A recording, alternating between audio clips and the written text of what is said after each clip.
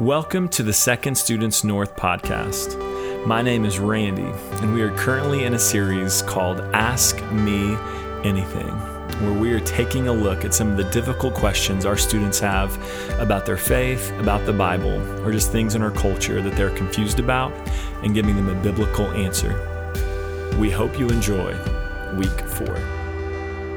Well, you guys, we are concluding tonight our series called Ask Me Anything, and you guys have asked us questions, a lot of questions. We've covered a lot of different topics, and we've been answering those questions, questions you have about the Bible, questions you have about your culture, and some of those have been super challenging questions. And tonight really is no different. It's a tough question. Last week we talked about where does life begin and the question of abortion. And tonight we enter into a topic which was probably maybe the second most asked questions. When we were looking through the questions, there were a lot of questions about sexual immorality and a lot of questions about homosexuality. And so tonight we dive into a topic that can be very controversial. And I want you to know tonight, as we dive into this topic, I just want you to know my heart. We're having this conversation from a place of love and care, not out of a place of hate. As I stand before you, I promise you that what I want more than anything is for you to know God's truth. And in no way, shape, or form do I want, as we dive into God's word, for you to think in any way that as we talk about some of these things in regard to sexual immorality, that it's from a place of hate or even judgment. And so I want you guys to know that as we begin. And I want you to know something tonight too, is that I don't want to share tonight my opinion on these topics.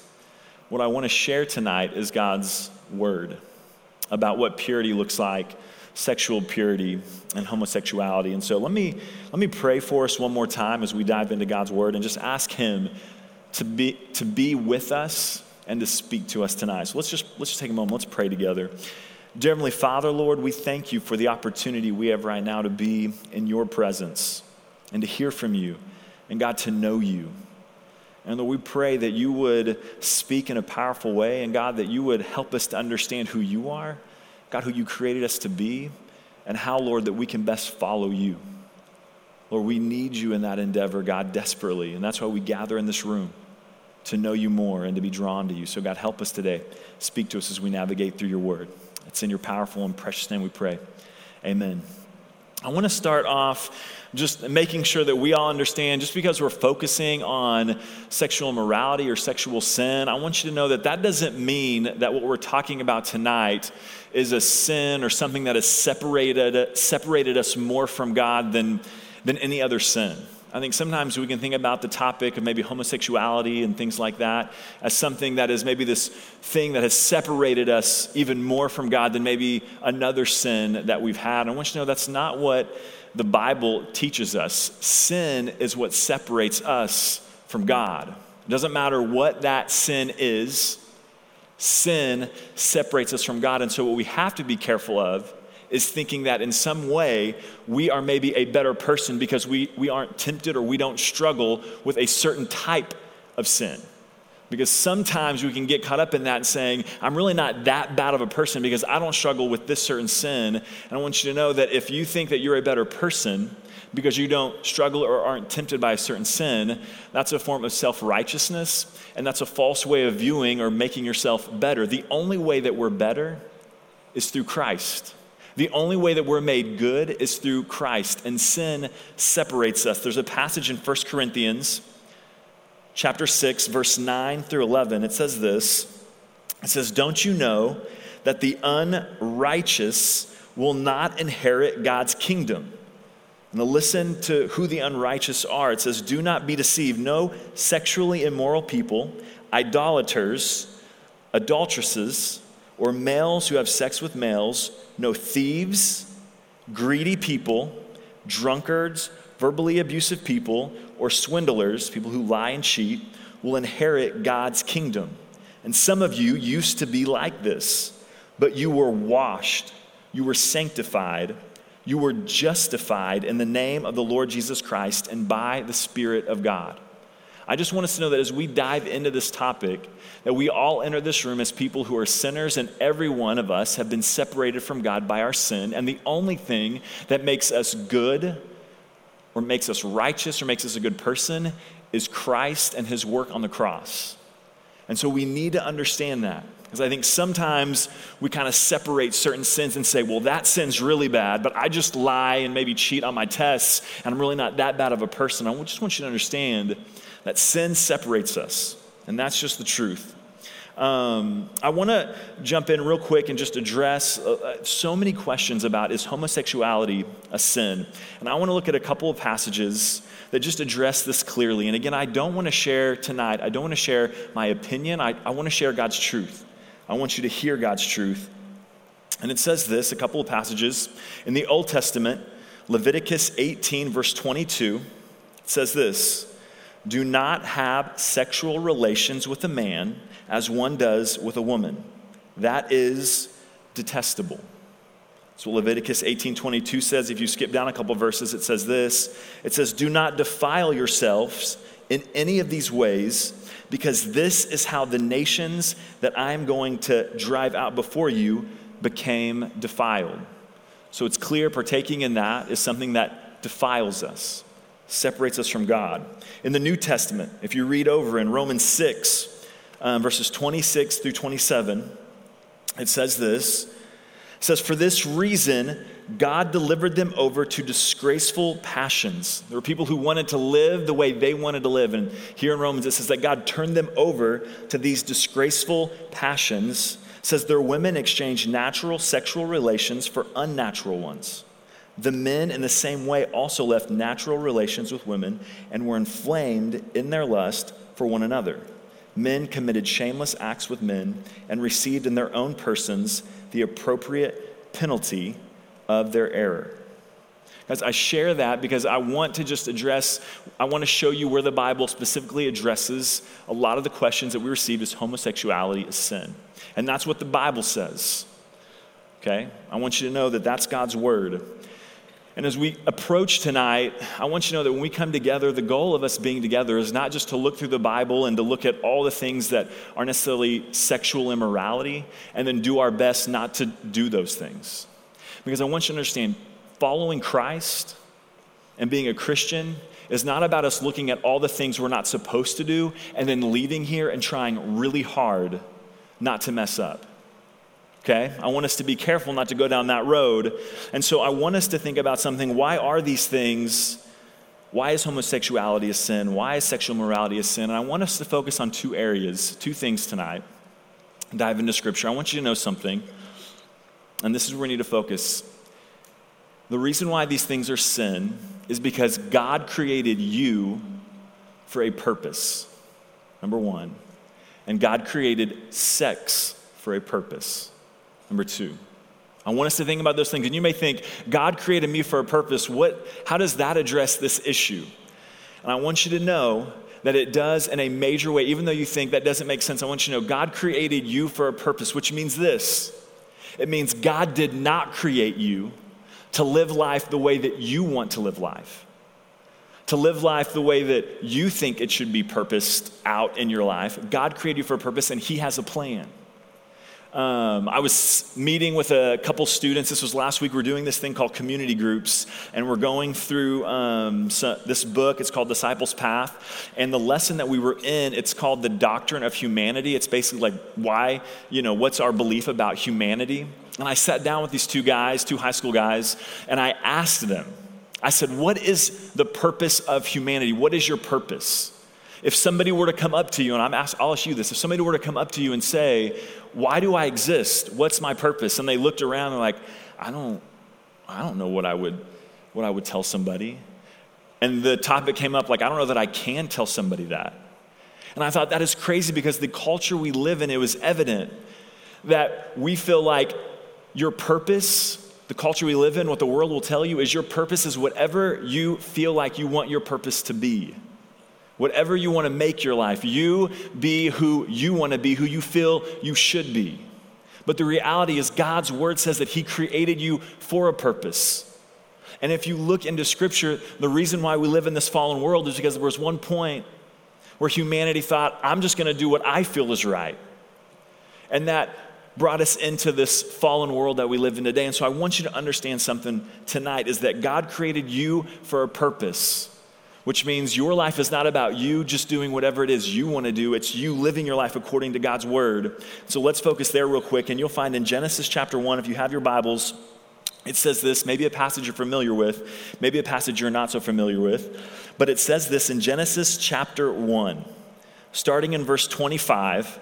God is creating everything we know that is in existence. And in Genesis 1, verse 25, he says, so God made the wildlife of the earth according to their kinds, the livestock according to their kinds, and all the creatures that crawl on the ground according to their kinds. And God saw that it was good. But then listen to what happens next. He says, then God said, let us make man in our image, according to our likeness. I want you to miss this. When God was creating livestock and animals, they were created according to their kinds. But when God made you, when God made humanity, he said, let us make man in our image, according to our likeness. They will rule the fish of the sea, the birds of the sky, the livestock, the whole earth, and the creatures that crawl on the earth. And listen, it says, so God created man in his own image. He created him in the image of God. He created them male and female. You were created by God for a purpose. You were created male and you were created female, which is another thing that is under attack in our culture today. Your anatomy, who you are as a male or a female, was given to you by God for a purpose. Your DNA, the chromosomes in your body, God gave that to you. He created Adam and Eve, male and female. He didn't give them the choice. He said, this is how I've created you, because I have a purpose. And what is that purpose? That purpose is to bear the image of God, to rule and reign. The livestock were created according to their kindness, but for you, God said, I'm not going to create you so you can roam and do whatever you want to do the way you want to do it. He says, I'm creating you so you can bear my image, so you can bring me glory, and you were created for that. And I'm talking to these two guys in our community groups. If you don't participate in one, we'd love to connect you with one, but I'm talking to these guys about them being created for a purpose. And it's such a foreign concept to even think about, I have a purpose. The world tells me I'm just whatever I feel like I am. And God's word says, no, you are created in God's image. You can read through God's word. He says you are his masterpiece. There's several passages in here. It talks about God being the potter and that we're the clay, and that God creates us into what he wants us to be, the vessel he wants us to be used for a specific purpose. It even says, if you read in Romans, it says that the clay can't say to the potter, why did you make me like this? Because God is the one who gives the purpose. God is the one who has created you to bear his image. And students, we live in a culture of kind of this rebellion against God has created me this way, but I want to do what I feel is right. And students, Adam and Eve, when they're in the garden, that's exactly the choice they make. God gives them this instruction, bear my image, rule and reign, and Adam and Eve decide to do their own thing. And what happens? It creates separation between them and God. It creates separation from their purpose. And if you want to know what purity is, because a lot of times when we talk about this topic of sexual morality, we always talk about purity. Let me just tell you, purity does not revolve around sex. It revolves around God. And you being who God created you to be, that is purity. When you bear the image of God and you fulfill his purpose for your life, putting him on display, students, that is purity. It revolves around God. You were created in the image of God, and I can't stress that enough, because in our culture, that is what we've lost. That's why we've gone down this road where we're so confused about sexual morality and how does this function, because we've lost sight of the fact that God created you to be his image bearer. That is your purpose. God has called you to that. Embrace that. Know his word, know his truth, because that's where fulfillment comes from. And the second thing is God created you for a purpose, and God created sex for a purpose. In Genesis 1, verse 28, the next thing, an interesting verse, says this. In verse 28, it says, God blessed them, and God said to them, be fruitful, multiply, fill the earth and subdue it, rule the fish of the sea, the birds of the sky, and every creature that crawls on the earth. God tells them, I want you to be fruitful, I want you to multiply. He's basically saying, I want you to take part in being a creator. In this awesome role of creating humanity, you're going to take part in that. And what's interesting is if you read over in Genesis chapter 2, you begin to catch a glimpse of how God is going to allow humanity to take part in creation. And so it says this in verse 18 of Genesis 2. It says, "Then the Lord God said, 'It is not good for the man to be alone. I will make a helper corresponding to him.'"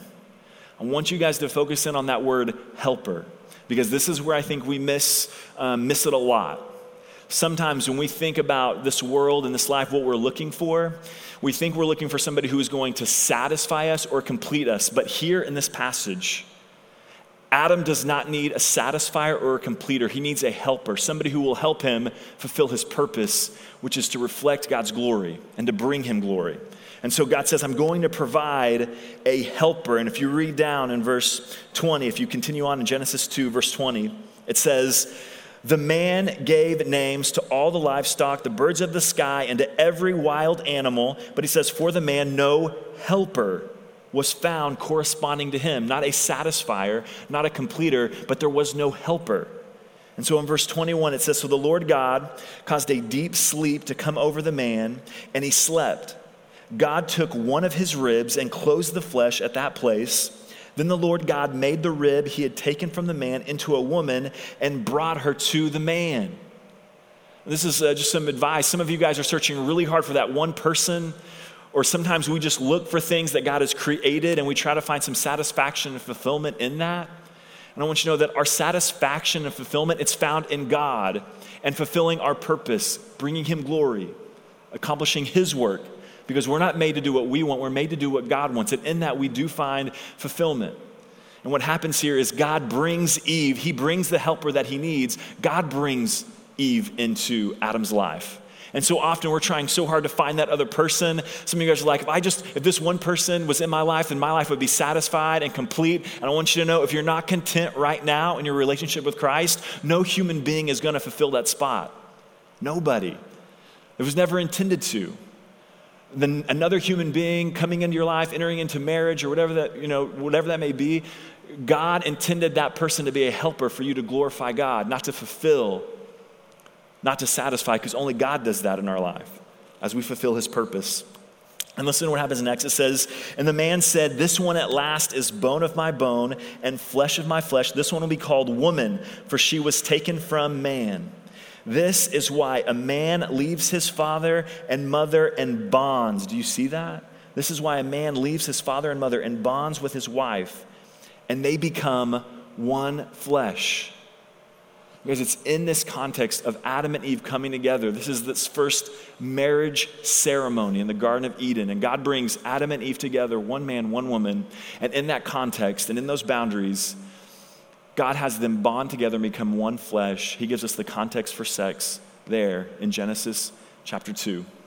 And I think sometimes we think about sex as something that maybe Satan sneaked into the garden and he put it in there as something to be mischievous. And that's such a bad way to approach what sex is. We've perverted it in our culture and we've made it something it was never intended to be, because God didn't create it to be that way. He created it to function within one man and one woman to accomplish his purpose.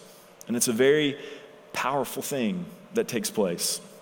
You can read in Scripture, a lot of times sex is referred to or compared to something like a fire, something that burns. It's something that is powerful. And I've used this illustration before when we've had different discussions, but the illustration of sex being compared to a fire is a very good one, because sex, when it's in its proper context, within marriage, one man, one woman, it can be a very useful, powerful thing that brings God glory.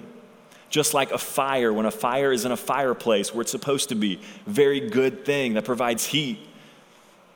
But when you take the fire out and you bring it out of the boundary that it was created to be in, and you put it on the floor, you put it on the couch, it can become a very dangerous thing, a very damaging thing. And that's the reality. When we begin to take sex out of the confines of one man, one woman, what God created it to be, then it becomes this very dangerous and devastating thing. In Romans, there's a verse that says, the wages of sin is death. You guys, sin is missing the mark. So when we take sex out of this context and we begin to use it any way that we want it, then we miss the mark, we miss what God's intention was, and it becomes a very dangerous thing. The wages of sin, missing the mark, is death. And so when we allow sin to enter into a relationship or into our world, it begins to destroy that relationship. Maybe sin has entered into a relationship that you're in, and there was one point where it's like, man, this person is great, and we're so in love, and then all of a sudden, sin starts entering, and all of a sudden, there's this breakdown and destruction. Well, when sin enters into our relationships, it becomes devastating. It becomes damaging. It was created for this context, and so, we could look through passages after passages and talk about this is what you shouldn't do, don't do this, don't do this. We can read about homosexuality being bad, but I want you to know something. The idea for tonight and what we should leave this room knowing and understanding is not, okay, I can't do this and I can't do this and I can't do this. What we need to understand is that what we should do is come to God, because the question for us is, where do we go from here? God created sex to operate between one man, one woman. He gives us that picture here in Genesis chapter 2 and all throughout Scripture. But where do we go from here? And I want to read one passage here as we close. In John chapter 8, there's a woman who's caught in adultery who has struggled with sexual immorality. And you may be in here and say, well, this is something that I've struggled with, or a temptation that I've struggled with. And here's the reality. As some of you in this room, maybe that's not a temptation that you've battled. That's reality. For most of you and for all of us in this room, we've all sinned in some way and fallen short. And the question for all of us is, where do we go from here? What do we do? And the answer to that question is, we go to Christ. No matter where we are tonight, no matter what we've battled, we come to Jesus and we allow him to work. And there's this passage I want to end with just to kind of bring us some clarity and to gather around. Again, just coming back to this idea that what we're doing here tonight is not out of a place of hate. Declaring this truth is not something that I do because I want to stand here and condemn anybody, but it's because I want you to know with all my heart what God's word says, and for you to be able to live in God's purpose, because there's great fulfillment in that. And in John chapter 8, there's this woman, starting in verse 2, it says this. It says, at dawn, he, that's Jesus, went to the temple again, and all the people were coming to him. He sat down and began to teach them. Then the scribes and the Pharisees brought a woman caught in adultery, making her stand in the center. Teacher, they said to him, this woman was caught in the act of committing adultery. In the law of Moses, Moses commands us to stone such women. So what do you say? They asked this to trap him, in order that they might have evidence to accuse him. It says Jesus stooped down and started writing on the ground with his finger. With his finger, it says, when they persisted in questioning him, he stood up and said to them, the one without sin among you should be the first to throw a stone at her.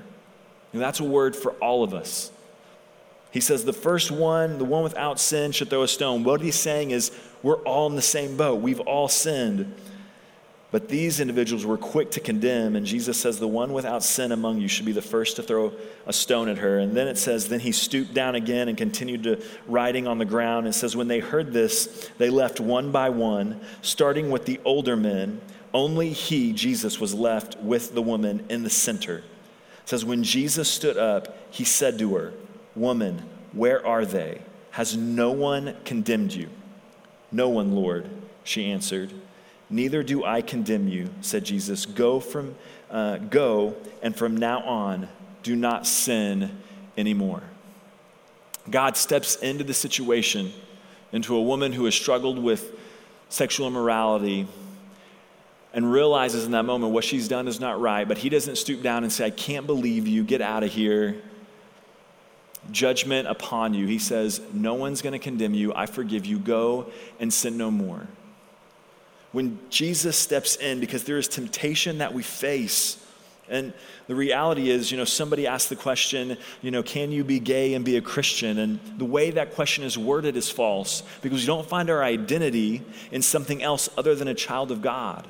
We don't find our identity in saying, can I be gay and be a Christian? That's the wrong way to view Scripture. If you understand what God says, you understand this. Your identity is found in being a child of God. And so the question is, can I be a child of God but still be tempted by sexual immorality? And the truth is, yes, we are tempted by sexual immorality. We're tempted by sin. Paul talks about that. He says, man, there are these things that I don't want to do, but I keep doing them, and I just don't know what to do. And the reality is when Jesus steps in, what he gives us is an option. Yes, there's temptation. And yes, here's this woman, she's caught in adultery. But what Jesus is saying is, yes, there is one way to live your life, but I'm giving you another option: to seek after me and to follow me and to go and sin no more. That is the choice that he gives to this woman. He doesn't condemn her. He just gives her the option. You can follow me, and you can choose to live in your purpose, what God created you for. And what I want more than anything is for us, what I want you to hear tonight is that you were created for a purpose, to live for God, to be an image bearer of God.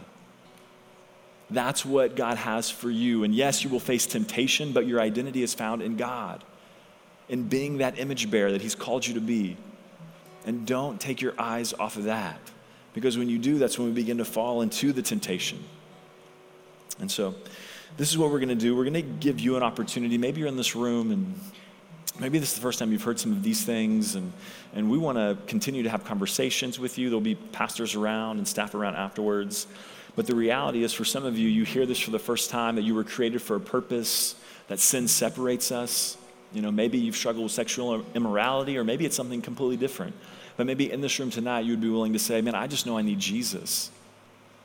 Jesus is standing here and he's saying, I don't condemn you, but what I'm giving you is an option to go and sin no more, to follow me, to be rescued. Remember, when we go back to that passage, what makes you a better person is not sinning, but what makes you a better person is Jesus' sacrifice on the cross.